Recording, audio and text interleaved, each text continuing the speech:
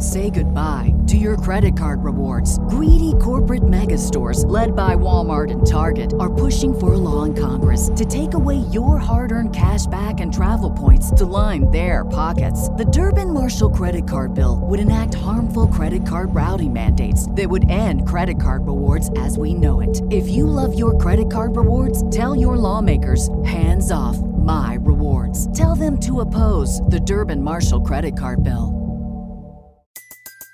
Everybody in your crew identifies as either Big Mac Burger, McNuggets, or McCrispy Sandwich. But you're the Filet-O-Fish Sandwich all day. That crispy fish, that savory tartar sauce, that melty cheese, that pillowy bun.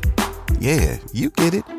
Every time. And if you love the Filet-O-Fish, right now you can catch two of the classics you love for just $6. Limited time only. Price and participation may vary. Cannot be combined with any other offer. Single item at regular price. Ba-da-ba-ba-ba.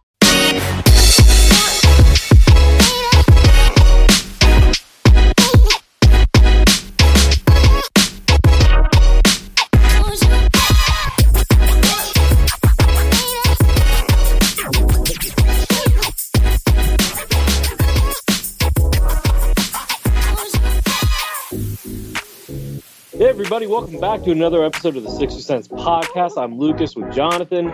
Jonathan, we got some Sixers stuff to talk about, but I guess our main focus is going to be the NBA Finals, and that's okay, because you know what? It's important, and we do got a former Sixer playing, at least one. No, I guess you could count DeAndre Jordan, but he's not really playing. Hayward Highsmith? Oh yeah, I forgot about Hayward, yeah. Blue Coats alumni, yeah, I was actually thinking Jimmy, but yeah, Hayward, yeah. Shout out to Hayward. Good for him. He's playing well. All right. Yeah, he is playing well. He played well really in game one, but we'll get to that. But first, we're going to talk about some more Nick Nurse, right? So yeah. I did some digging this past week, and I found some interesting quotes he said about Tyrese Maxey, our favorite young Sixer. As you know, Tyrese this season is averaged around 20 points per game.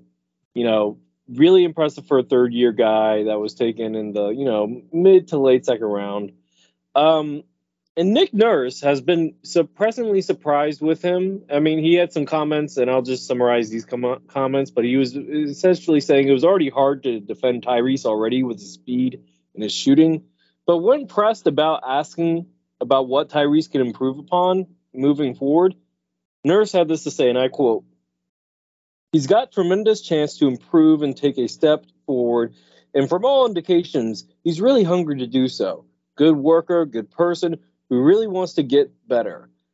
There are some specifics, I would say maybe more of a creator, and well, what is creating? Creating is scoring or drawing more people than one than you're creating for others. Can he make the reads, all the reads?" And I think that's the first place I would start offensively, getting him more reps in pick and rolls so he can make reads for all the other players on the floor depending on what he sees. So, my question to you, Jonathan, is can Maxey become a true point guard and run an offense like Nurse is describing here? Yeah, I mean, that was the first thing I picked up. Like, clearly he makes it sound like he wants Maxey to be more of a point guard first kind of player. I mean, he plays hybrid at the one or the two, but it seemed like he was more fitting into a shooting guard role. I think he can. I think he has the talent. I mean, so you don't necessarily need a true point guard on your team, as we're seeing. Like, Jamal Murray is the point guard for Denver. He technically has always been a two his whole life, so I mean, I think Maxey has the ability to be a, shoot first, kind of run the offense kind of player. I don't know what kind of creator he can be. I mean, I don't think we've seen him in that role of, assist first kind of player, if he can do that. I'm sure with Nurse, who's great at developing young players, that he can potentially get to that point. But, I have hope with Nurse working with him, and Maxey's so young, I think he'll be able to sponge stuff up. But yeah, it's different than what we've thought of him as. So, I mean, what are your thoughts on that? Well, let's look at the past here with Maxey and Nurse. In terms of point guard development, Nurse was on the coaching staff when Fred VanVleet became a point guard. You know, he was learning behind Kyle Lowry, kind of like what Tyrese has been doing with James. And I'm sure learning from James is a lot for Tyrese. There's a lot of good things there. But let's look at Tyrese before James came. Now, I said this in the past, and I remember pulling up the stat. It was about last 10 games before James was acquired in the trade, that Maxey was averaging around 6 assists a game.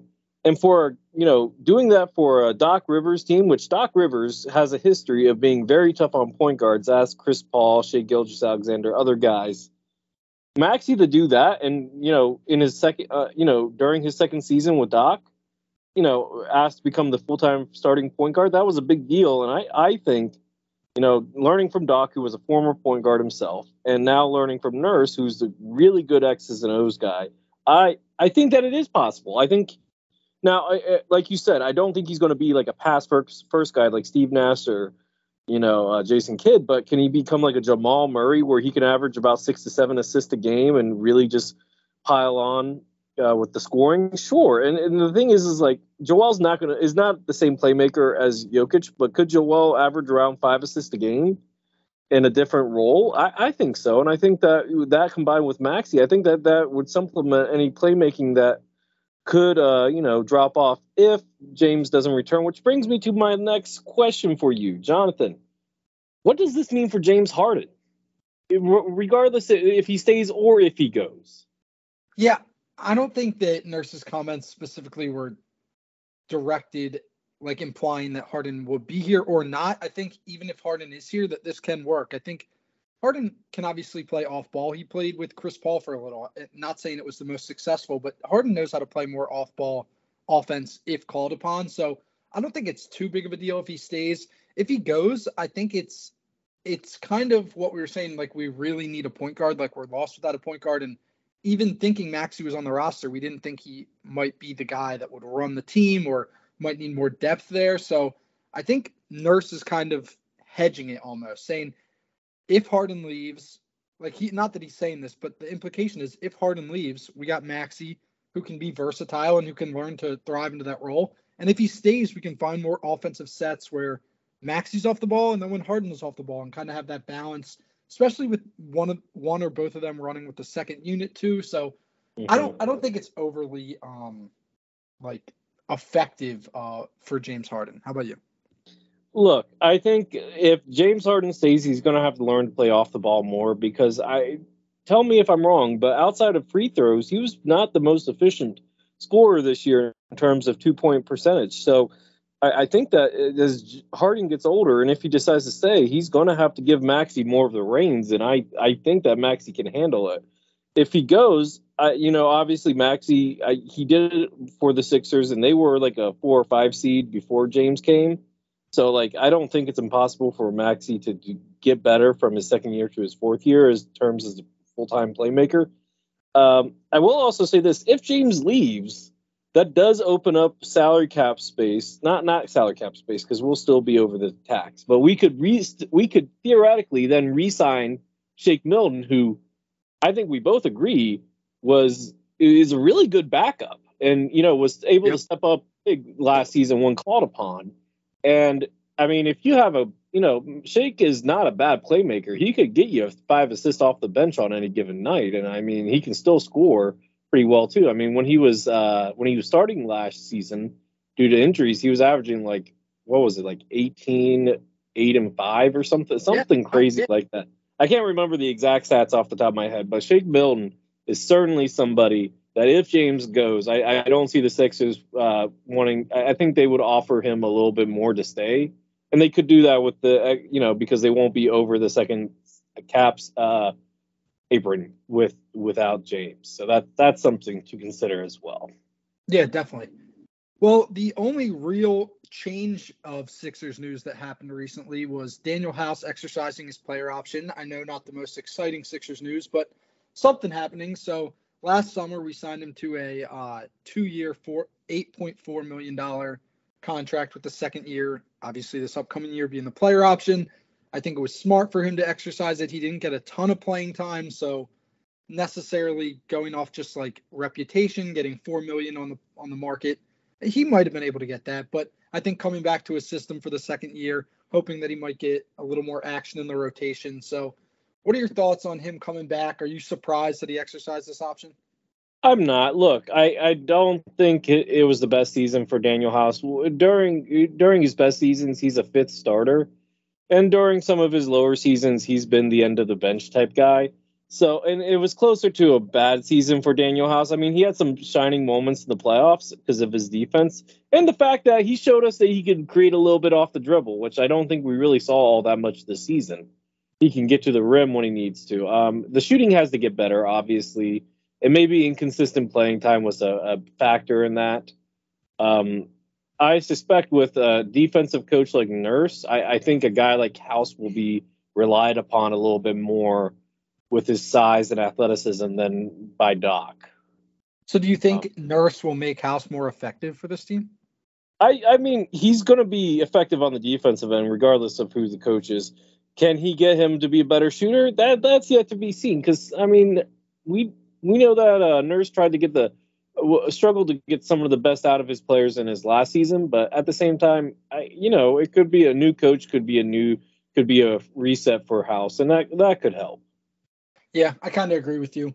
But do you think there's any possibility that Philly might trade House, even though like he exercised this option, they might try and move on from him? I'd have to check to see if there's any trade restrictions in terms of a player exercising an option, which, by the way, this was an exception. This was a partial exception, if I remember. I can't remember the name of the exception, but it is an exception that they signed him to last year. But if they paired him with, like, say, Korkmaz, that's close to $10 million that you could get a solid player for that in return. If there's no restrictions, I don't see why they wouldn't explore that. I mean, Sam Hinkie's not Sam Hinkie. Wow, that's a throwback. Sorry. Daryl Morey, Hinkie's, I guess you can say sensei or, guy that he learned from. Daryl Morey is always about making deals. So if House is tradable, I'm sure he would consider it. I don't think he's untouchable by any stretch of the imagination, especially as it seems like they're not going to be catering to James like they did last offseason. I think this offseason is a little bit more focused on just trying to get better. You think teams would want House and Korkmaz? I mean, if you're a rebuilding team, like, say, Utah, and you have a few veterans, like, say, I don't know, Kelly Olynyk, I don't know if the contracts would line up, but, I mean, or if Olynyk's even available, he might be a free agent. But, like, a veteran team looking to shed some older talent for some younger talent. I mean, Korkmaz is still pretty young. And House is on a cheap contract, combining those two to get off of, getting those two to get off of, like, say, an older veteran player. I think it's possible. I don't think like they're going to be like high sought, commodities, but team trying to get off a longer deal, like say a veteran's on a deal for 3 years versus just 1 year that each one of them has left. I think it's possible. Okay. Yeah. I see. Okay, well, on that note, we're going to go to the NBA Finals. What is your reactions from Game 1? Is particularly Jokic's dominance, especially the fact that he barely scored in the first 3 quarters, or barely took shots. I'm not going to say he didn't score, but he only took 5 shots in the first 3 quarters, and then Jimmy looking out of gas. What are your thoughts on that? Yeah, so I think my first reaction was the Jokic thing. I don't know if it was through a half or 3 quarters, but they said he took 4 or 5 shots. I think it was 3 of 4 and had 10 points, maybe 8 even. He was he hit some free throws, I think. Yeah, more than that. He was playing extremely unselfish basketball and just showing that he doesn't need to score. And he even said that after the game. He's like, I don't need to be a score first person. I think he's been kind of like LeBron gets offended when they say he's a scorer. I almost felt like Jokic sort of felt that way, trying to say, hey, this is who I am. I'm versatile. I can play these different games. And he's more proud, I think, of the assists and helping his teammates. So honestly, I was more impressed with Jokic. I thought the Nuggets would win that game, but not as handily as they did. I think it was 8-12 after 1 quarter, 17 after 2, 21 after 3. They were completely dominating, even though it ended a little bit closer than that. So that's my take on Jokic. I know you mentioned Jimmy. I don't necessarily think that Jimmy was gassed. I think he took 13 shots. That seems to be the criticism. Like, you're being the star on the team, you should take a lot more. But the other guys just weren't hitting. Like, he's played this way in the past, and the role players knock down shots, and it's never been a question. But Strus, Duncan Robinson, and Gabe Vincent were like 2 of 23 for like 8%. Just absolutely like awful. And that's not Jimmy's fault. Maybe he should have taken more shots when he saw that they weren't knocking anything down. But I mean, the Heat play that way. They play more team first basketball. So I don't necessarily think it was Jimmy being gassed. I think Denver just looked like a better team. What do you think? Well, let me start with Jokic's dominance. I haven't seen a player, and now that I've had some time to actually really watch him, because we're Sixers fans, we only watch Jokic really when they play against Philly. But Jokic might be the first superstar since prime Chris Paul, that cares more about passing than scoring. Yeah, and that's a big compliment. Because I remember about 2 or 3 seasons ago, no, longer than that, about 4 or 5 seasons ago, Jokic was essentially averaging like 16, 11, and 7. And the criticism was, oh, you need to score more. So what does he do? He scores more. And then does he need to? I mean, look, Miami, Bam Adebayo, one of the better defenders in the NBA, has no chance against a big lumbering guy like Jokic. And I think you agree with me, like centers like Jokic, Joel, maybe even Karl Anthony Towns to an extent, guys that can beat, or Brook Lopez even to an extent, if Brook Lopez decided to take him down in the block, like big lumbering centers, Bam can't do much against. He's only 6'9". Yeah. Who's your other option? Cody Zeller? Like, that's a joke. I'm sorry. Like, Cody Zeller, you deserve to be in the NBA, but like, you're not going to stop any of these guys. And there was a while back, and I forget who it was. I think it was either Chris Bosh or it might have been Hasheem Whiteside. That for a while, Bam was at the 4 because when he first came into the league, he wasn't strong enough to guard most 5s. So I think Jokic is just dominant. And I mean, he doesn't need to score, and his teammates the chemistry's there. And everything's going good. So I don't think it's a dominant issue. And yeah, no, I think that the Nuggets are a better team, and Jokic is the best player in the series as of now. Now, going to the Jimmy thing, I think that he is partially out of gas, but also look who's defending him. Aaron Gordon, probably one of the biggest athletic defenders in the game in terms of like who he can cover. He can cover guys that are like 6'4", or he can cover guys that are like LeBron James. He can actually body up LeBron James and not lose ground. He guarded LeBron and KD.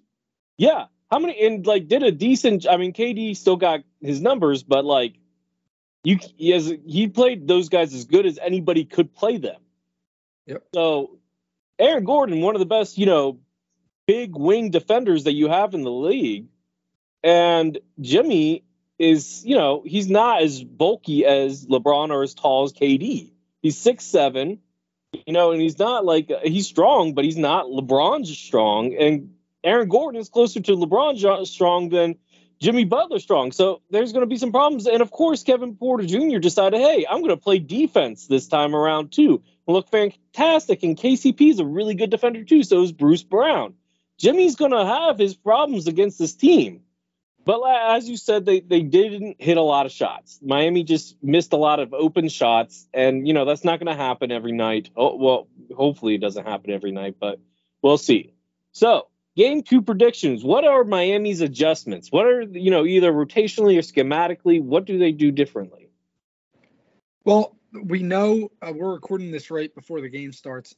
They announced that Kevin Love's going to be in the starting lineup. Now, Kevin Love's only 6'8", but he seems to be able to guard bigger defenders better than Bam does. And you remember his time in Minnesota, he was a walking double-double.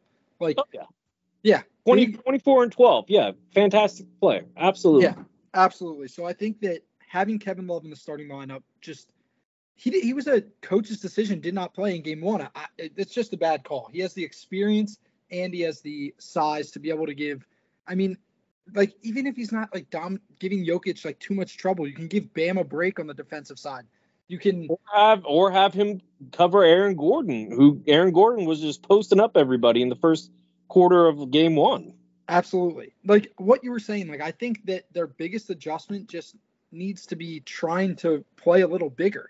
You have Jokic, who's 7 foot, Aaron Gordon's like 6'9", Michael Porter Jr. is 6'10".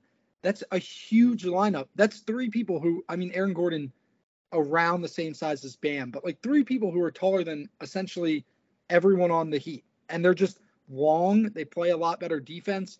I think what you really have to do, Bam played great on offense, but I think you need to work Jokic even more in the pick and roll.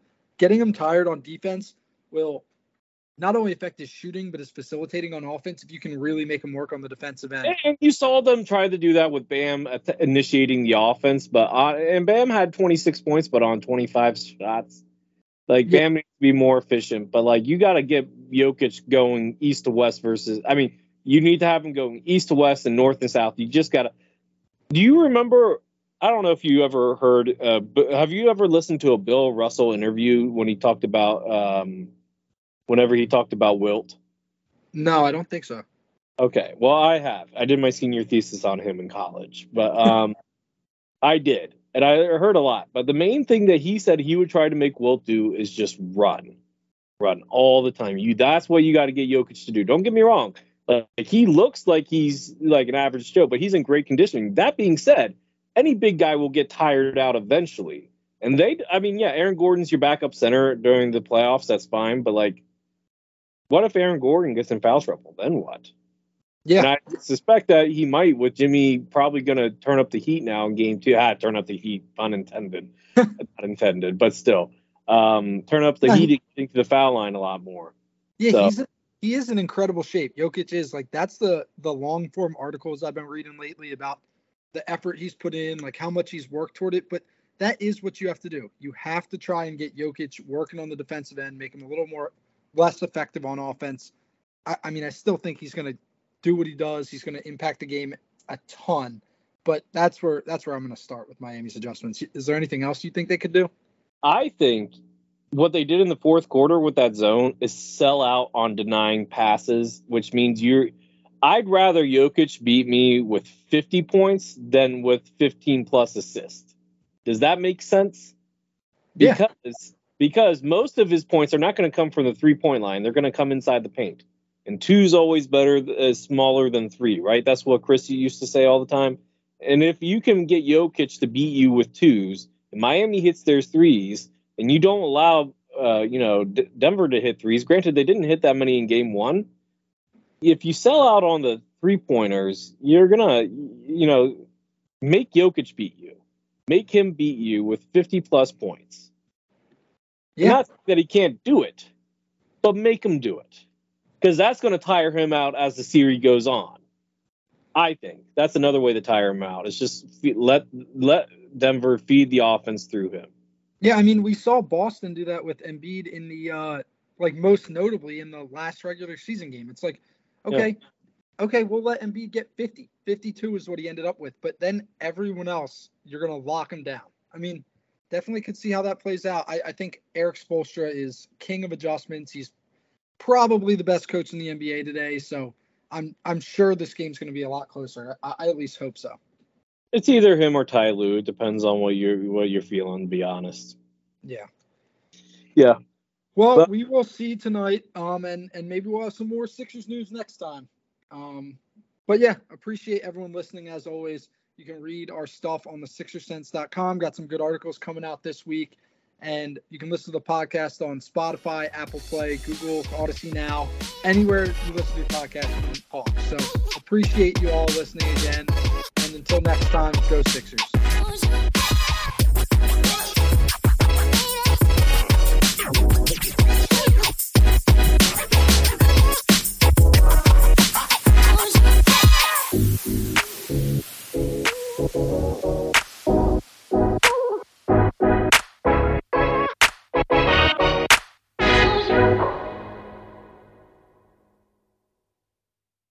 say goodbye to your credit card rewards. Greedy corporate mega stores, led by Walmart and Target, are pushing for a law in Congress to take away your hard-earned cash back and travel points to line their pockets. The Durbin-Marshall credit card bill would enact harmful credit card routing mandates that would end credit card rewards as we know it. If you love your credit card rewards, tell your lawmakers, hands off my rewards. Tell them to oppose the Durbin-Marshall credit card bill.